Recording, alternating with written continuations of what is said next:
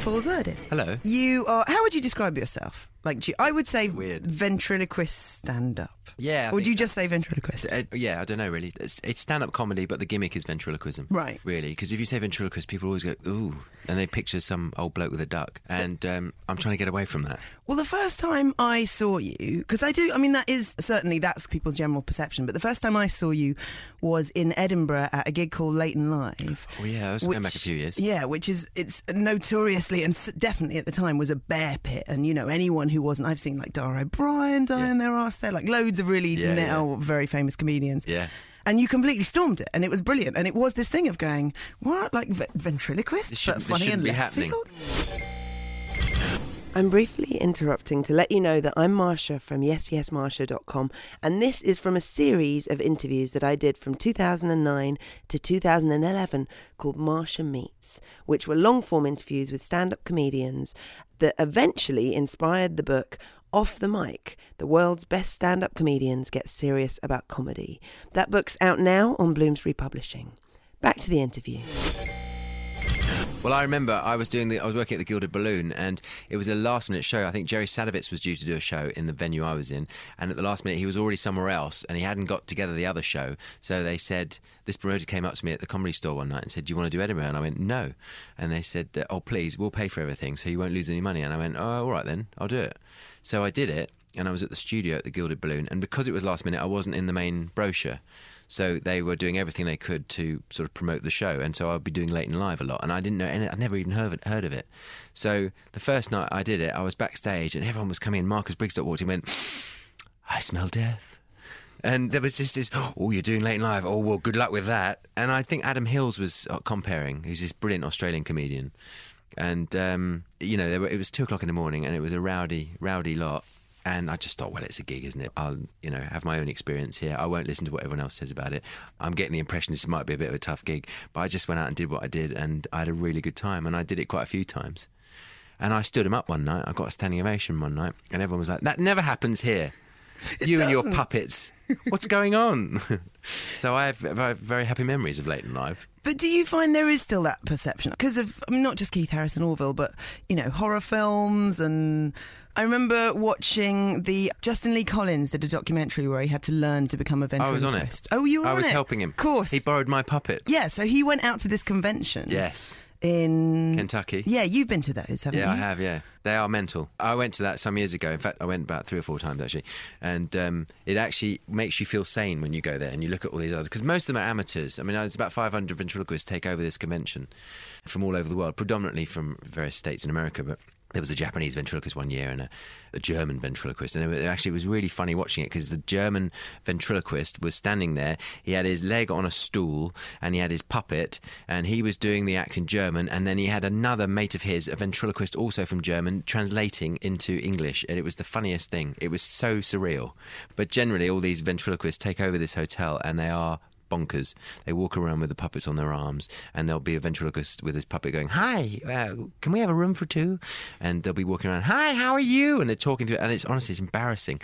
And that kind of makes me, I love certain aspects of ventriloquism and what I do, but I know why people think, oh, they're all a bit weird, especially after all the movies and things where they've been portrayed as complete nutcases that want to kill people. If they did that with their puppets, did you reply back with your puppet? I would just sort of do a kind of sort of embarrassed smile. But did that make you the weirdo? Yes, that would make me. I wasn't being a sport really.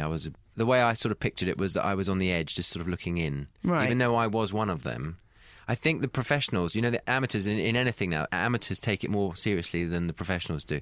Professionals just do it. It's a job. You just get on and you do it. Whereas amateurs, that's it. They kind of, they live for it. And I think they take it much more seriously. And why did you go to the convention? Like, what happens, apart from just like-minded people getting together? I presume that was... I was starting out, I had been going for a few years, and I'd heard about it and thought, I better go and have a look at this. And I went to see it, and actually it was very interesting because I saw people like Jeff Dunham, who's now a big star, thanks to his Ahmed, the Dead Terrorist YouTube clip, and various other people. And watching him, he did lots of lectures and things, and it was very interesting, and they were all hanging on his every word, and I thought, wow, he's going to be somebody someday, and he's done brilliantly. And I also was doing a kids show for GMTV at the time as a presenter, and I thought this would be a really good piece for the GMTV's main show. We were doing a preschool kids program at the time. And so I convinced GMTV to let me go back the following year with a crew and do a whole piece on how bonkers these people are. When you did that TV presenting, you were really young, weren't you? I was about 20, 21. But yes. you'd started doing stuff quite... How old were you when you started out? Because you didn't start out doing ventriloquism, did you? No, I started as a magician, and I left school at 15, 16, and then I went to work in a magic shop. And in my spare time, I was doing kids' parties. I was doing close-up magic. I was one of those annoying idiots in restaurants that when you're having a romantic dinner for two, some bloke would come and go, "Hello, would you like to see a card trick?" And that was me. And I put together a bit of a stand-up act. It was like a sort of comedy magic act. I never wanted to be David Copperfield. I always wanted to be sort of Tommy Cooper-y and kind of take the mickey out of it a bit. And then I made a lot of contacts, got myself an agent, and she sent me on a cruise ship. And what she was that said, like? well, it was fantastic. She said, right, what have you got that's different? And I said, well, I'm a magician and I'm young and I'm brilliant. And she said, yeah, but I've got loads of young and brilliant magicians. What else can you do? I said, well, I am kind of interested in ventriloquism. She said, well, go away and practice. And when you've got an act, come back and see me. So that's what I did. I went away and I learned ventriloquism from a book. I got a puppet made. Some bloke put an ad in the back of the stage and made me a sort of Muppety type. It was like a rip-off of Ernie from Sesame Street, really. And I cobbled together some old jokes and put in this puppet into my comedy magic act. And she said, right, well, that looks great. We'll have some photos done. And she sent me on a cruise ship for 2 months in Scandinavia. And I used to do a kids show in the afternoon in this sort of cafeteria with all families. And then at midnight in the nightclub, I used to have to do a sort of late night adult comedy show, and I didn't really know what I was doing. I just sort of blagged it, but it was the best experience ever. And I came back after a couple of months thinking, wow, that's it, I'm the dog's nuts now, I know exactly what I'm doing. And then she sent me up to the northeast doing holiday camps and working men's clubs, and that's when it all sort of came, it all just went and I was like, oh my God, I thought it was easy. How old were you at the time? I was about 18. That must have been nuts then. You're from the south? Yeah. Like suddenly, because They at that were like, age, who's this posh southern bastard with his spongy puppets? well, just most kids that age are, at home in their mum and dad's house, and suddenly you're off in places that I didn't really know much about the north when I was growing up. Well, I didn't, but I found out quite quickly, and I learned very, very fast. And the worst thing was not just having things thrown at you, but it was being ignored, really. And you learn how to go out there and get an audience and keep their attention. That's the hardest thing, because if you get in the way of their bingo or anything that messes up their night, they don't care how brilliant or how rubbish you are. Was that quite exciting, though, as a 17-year-old going horrible. around all that? Really? No, it was exciting because I just had this inner belief. I knew that I wanted to do something like this, and this is what you did. I knew about these people that I'd seen on telly, like Paul Daniels and Brian Connolly and all those comedians, and thought, well, that's what you do. You work your way up. You do the working men's clubs, and eventually you'll get a break on telly, and then you become famous and you have your own TV series, and that's what happens. That's what I thought you did. So I knew, even though when I'd be driving back, at 4 o'clock in the morning from Cleethorpes, my little Peugeot 205 in tears, having had stuff thrown at me and people telling me to get off, I knew that I would get through it. It's interesting that, though, because that isn't really what happens now. I mean, at the moment... Different. Yeah. You ring up a comedy club, you get an open spot, probably in 6 months' time, and you get 5 minutes in a room above a pub. And then you do another one, and you do another one. And I think it is, in a way, it's a lot easier. Because also, people have come paid to see a comedy night. Whereas, when you're doing the holiday camps and you're doing the working men's clubs, they haven't really paid to see you. You are there. You're a bit of a nuisance, really. So I think it is a bit easier. And I think when I do a lot of corporate stuff now, and when you're doing corporate entertainment, that reminds me of those sort of audiences that they don't care that you're on, they don't know that you're on. They are being taken out for the evening by their company or whatever conference it is. And at the end of their conference day of lectures or whatever, they're having a big dinner, and then there's entertainment provided. They know there's going to be something, but they don't know it's you. They don't know it might be so-and-so off the telly or, anybody. And they don't really care, and you can be on too late and they can be drunk. The lighting could be rubbish, the sound could be rubbish. Everything can be working against you, and you learn how to sort of somehow pull it out of the bag. And I think having done those sort of horrible, hard gigs, it does stand you in good stead. Do you have any particular, tricks for, if you've got a room full of people just talking about their puddings or something, of getting their attention? Well, you always make sure that they've had pudding first, right? It's a simple rule. Make sure they've put the dessert down and they've served coffee. Then get on. Don't do it while they're serving coffee. Make sure that you've given a proper introduction, and then you've got a fighting chance. If you're on and they're serving the main course, they're going to be looking at their food. They might have been waiting for their food for a long time. There are all sorts of things going on, so you need to get that out of the way before the entertainment can be given a chance. So you were doing that. You were doing the holiday camps and the working men's clubs, and then you got this TV show. The kids presenting, that was for GMTV. When GMTV first got the franchise from TVAM, Disney were responsible for all the kids' output at the weekends. And I used to present a show at 6 o'clock called Rise and Shine until 7:30. And then there was another show called Saturday Disney, and then Disney Adventures. And then on Sunday morning there was Disney Club. And I auditioned for Disney Club. And they said, we love you, but you... And I auditioned with the puppet. They said, because you can do this, there's something else coming up. You'd be more suited for that. So I invented Sam for this show, which is one of my main characters now. And I did that for 2 years. With Sam, and you have a few different characters, don't you? A few different puppets. Yeah. How do you kind of come up with the characters from them? Is it people you know, or... Because they presumably have to have quite distinct characters. Yeah, they do. And it takes a bit of time because, Sam was the kids' presenter-y, very friendly TV character, and also working for Disney, it had to be squeaky clean. So when I finished, I then went back into more holiday camps and more club situations, and his character just sort of evolved, and the material changed to suit those sort of environments, and then he became more cocky and cheeky. I guess he's like a modern day Bart Simpson now, really. He's just a cheeky little shit, really, and has a go at me and has a go at the audience. And he's a modern-day cheeky boy. Ventriloquists have always had a cheeky boy doll. He's the modern equivalent of that, really, but more Muppety and a bit sort of cooler looking, I think. And with him being cheeky, like, presumably you can get away with a lot more. You can say stuff to Puppets, audience members or whoever, because it's not actually you. Puppets can definitely get away with more than humans. And there's loads of interaction with the audience. I've got an old man who's Sam's granddad, and he looks a bit like one of the old men from the box in the Muppet Show. And he's deaf and senile. He still chases the women, just can't remember why. But he's always flirting with a woman in the front row. And the baby is sort of slowly being led astray by the other two and wants to be breastfed by a woman in the front row. I'm always hoping there's a lot of women in the front row for my act to work. So, they've all got very different characteristics, but they're all quite cheeky. So they're similar, but there's, Albert's old, and he's got all the old... The comedy comes from getting old, and I'm not taking the piss out of being old. I'm pointing out the funny side of it. Everyone's got someone that's a granddad or had a granddad, and they've, the hearing goes, and it's... it's just life. And so the comedy, I think, comes from their characters. Do they ever get you in trouble? Have you ever actually got in trouble with audience members? I was doing a show in Blackpool, a summer season. This is after I'd done a bit of telly. Some years later, after the kids' show, I won a talent show called The Big Big Talent Show with Jonathan Ross on ITV. And the control of entertainment was a man called Nigel Lithgow. Nasty Nigel from Popstars. And he put me on all these other shows, all these sort of like entertainment shows. And then from that, I got a season of my own, The Paul Zerdin Show in Blackpool. With singers and dancers, and it was fantastic, and I did that for 2 years. And on the first night, it was a matinee actually, and the first show, I'd never done a Blackpool audience before. The first show, I just started this routine where the puppet was having a go at someone in the front row, and this bloke got up, and he had just a vest on, and he was covered in tattoos, and he walked up in front. It was a sort of cabaret stage. There were about 500 people in the room, and this bloke walked towards me, got on stage, walked towards me. I was thinking, all right, well, he wants to be part of the show, I'll go with it. And he punched me in the chest. I fell back, the table fell over, the puppet's just dangling there, and I'm looking like this. I always say there's nothing, the ugliest sight in the world is a naked man falling over in a locker room in my gym. There's just dangly bits hanging, and it's just to think men naked falling over, it's just so ugly. And I must have looked pretty similar to that, with this little spongy kid's puppet dangling from my arm, and this bloke having a go at me, effing and blinding, saying, don't you call me ugly, don't you, blah, blah, blah. And it was about a minute, and the audience were like... And I think at first they thought it was part of the show, and then they realised from the look on my face that it wasn't. And then eventually he stopped, turned around, went and sat back down with his wife and 2 kids. And I carried on with the show thinking, oh my God, I've only been on stage for 5 minutes. I've got another 45 minutes to do. And I was I was shitting it. But I carried on. Did you just carry on like nothing had happened? Yeah, I just said, well, I'm sorry if I've offended you. And I wanted Sam to go, then good, you bastard.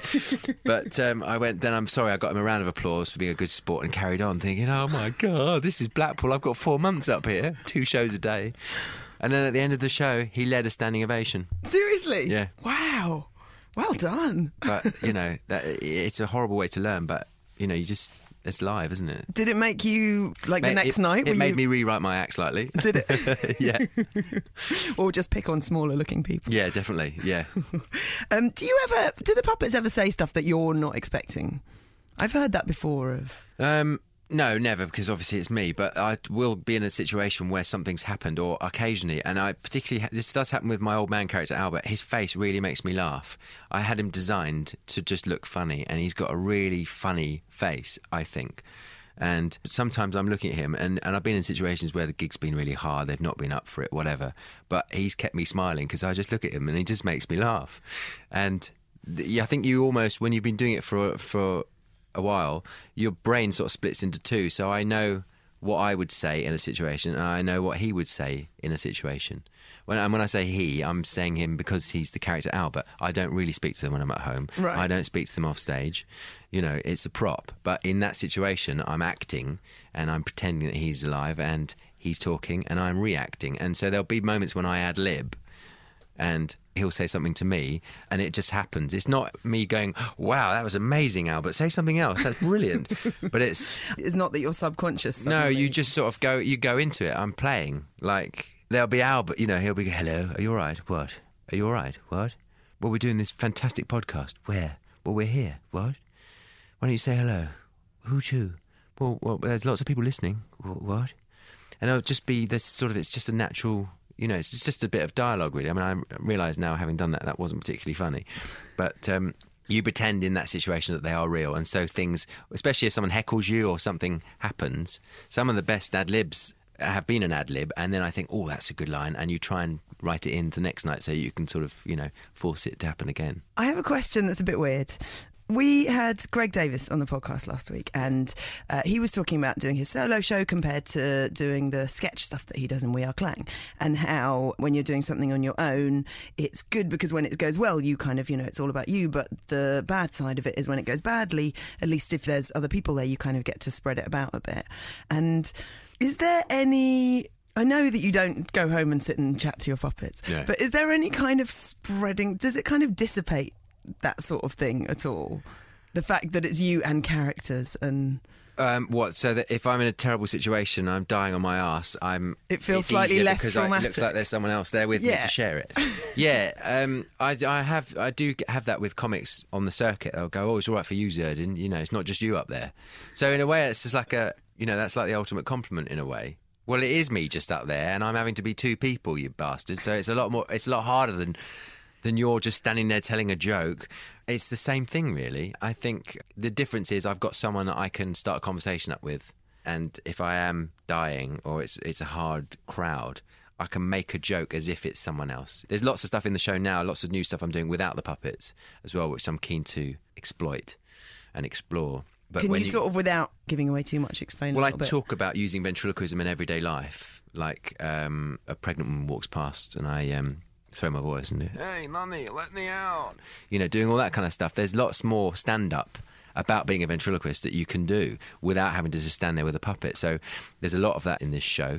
And things like I'll go into the audience and I'll hear people's thoughts, and I'll hear different members of the audience thinking about what they think of the show. And then they'll hear me, what I'm thinking about them.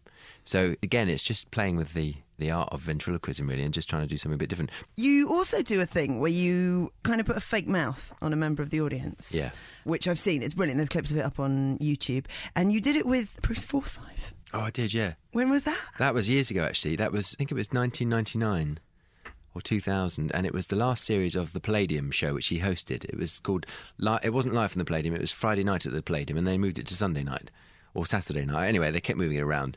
But I did the first show, and they basically said, the producer said to me, we'll have you on the show, but we don't want you to do a spot. You've got to do something with Brucey.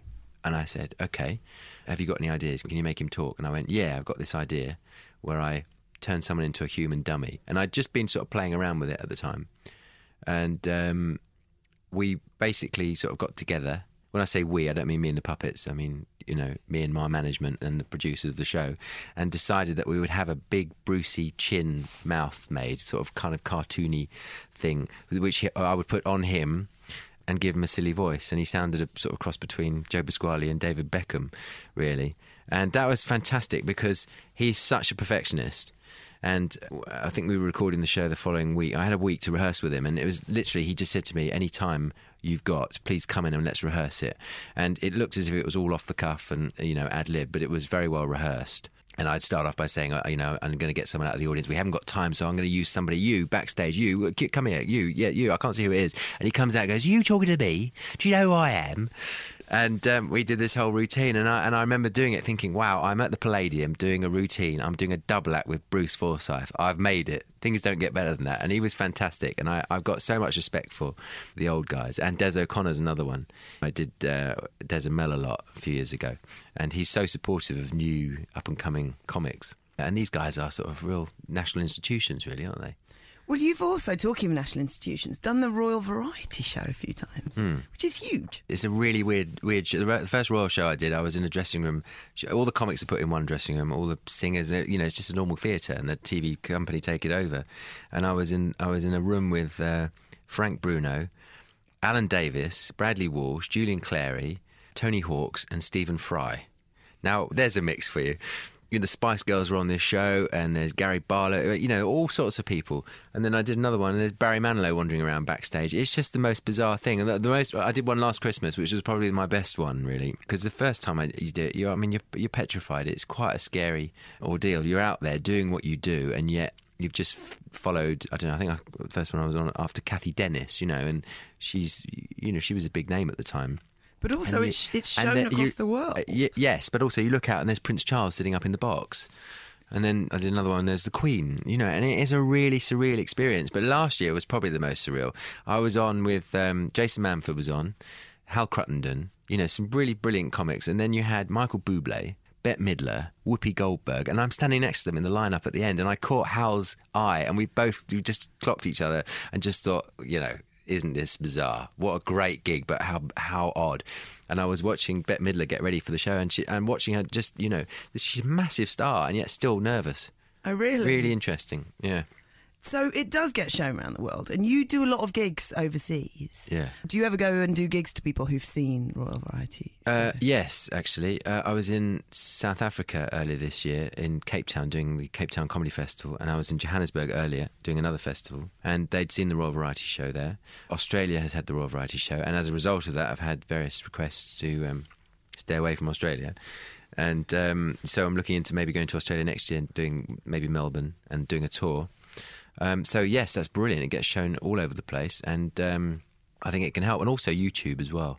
I mean, that's an amazing thing. YouTube is brilliant, but it can also be a nightmare because, for example, I've entertained people like there's a Saudi prince who has a party in the Seychelles every so often, and they won't tell me who he is. I've met him, but I don't know who he is. And he saw me on YouTube, or one of his people saw me on YouTube. And he puts on a party and flies out all his friends, in their private jets, and flies in entertainment. And each night there's a different theme for a week. And I was part of a cartoon-themed night the first time I did it. I think they thought, well, that bloke with the puppets, we've seen him on YouTube, let's get him over. Fly out there, first class, looked after beautifully, literally fly into the most beautiful location in the Seychelles, do the show, get on the plane the next day and fly home. Whoa. And that's as a result of YouTube. So because of that's amazing. You can be all over the world. But then again, you could be in a dingy little club trying some material out somewhere, and someone's videoing you on your phone and you're dying on your arse, and they stick that on YouTube, and then you start getting comments, oh, we remember when Paul Zerdin was funny. So it's like the Michael Richards thing, Kramer from Seinfeld. He did this whole thing in a comedy club, and he was being heckled by some black guys, and he said the N-word, and he lost it, completely and utterly lost it. Now, he shouldn't have said it, but he totally lost it, and someone was filming it. And they shouldn't have been filming in the comedy club. Now, a few years ago, that would have been probably an article in a local paper, which probably might have hit one of the nationals, whatever, and then it would have blown over. Now, it's on YouTube. You can see him going berserk and totally losing it in a gig in a comedy club in LA, and that ended his career. And, I think, all right, we all make mistakes. He made a terrible mistake. I think the internet can work against you, and I think it's harsh. You also have been out to entertain the troops. I have. Where did you go to? I went to Iraq twice, just after the conflict had started, and I went to Afghanistan the year before last. And that's CSE, which is Combined Services Entertainment, which is part of the Ministry of Defence. And they have a budget to entertain our boys out there.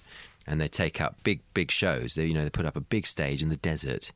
And we did several gigs. There was one in Al-Amara, I can't remember where all the names of the places now, in southern Iraq. And the first time we were in we stayed in Kuwait City, and we're flown in by Chinook helicopters each day into Iraq. So we flew up the River Euphrates, and I literally got I'm poking out my head out of the window in the Chinook with my video camera, and the boys are pointing out, oh, that's Saddam Hussein's private yacht, and there's this massive yacht on its side with a big hole in it. Oh, yeah, that got blown up, in the invasion. And you fly into this base, and there's British American troops there, and then you put on a massive show with singers, dancers, and the first one I did was me and Fred McCauley.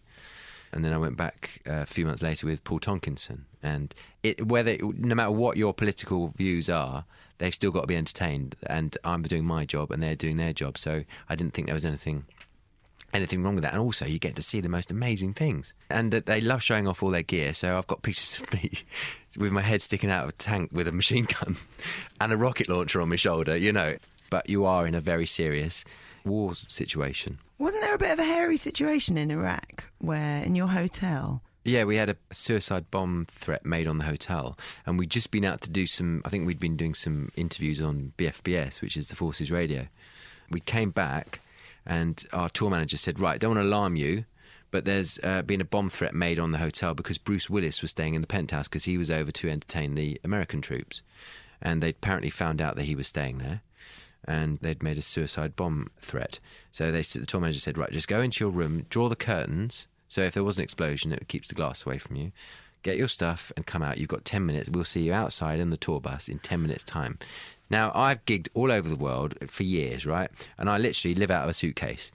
For the first time ever, I decided to unpack my bag when I'm in Kuwait City, and I've hung up literally everything. I've got all my suits, I've got all my shorts, everything. I put everything in drawers, and I'm thinking this is the one bloody time there's a bomb threat made, and I'm trying to unhang all my jeans and my nice suits and pack it up, thinking I might be blown up. What an idiot. But again, very exciting. But you are looked after very, very well by the army, and they wouldn't put you into a really dangerous situation knowingly. So you do feel quite safe, actually, even though you might not be. I loved it, and I'll definitely go again.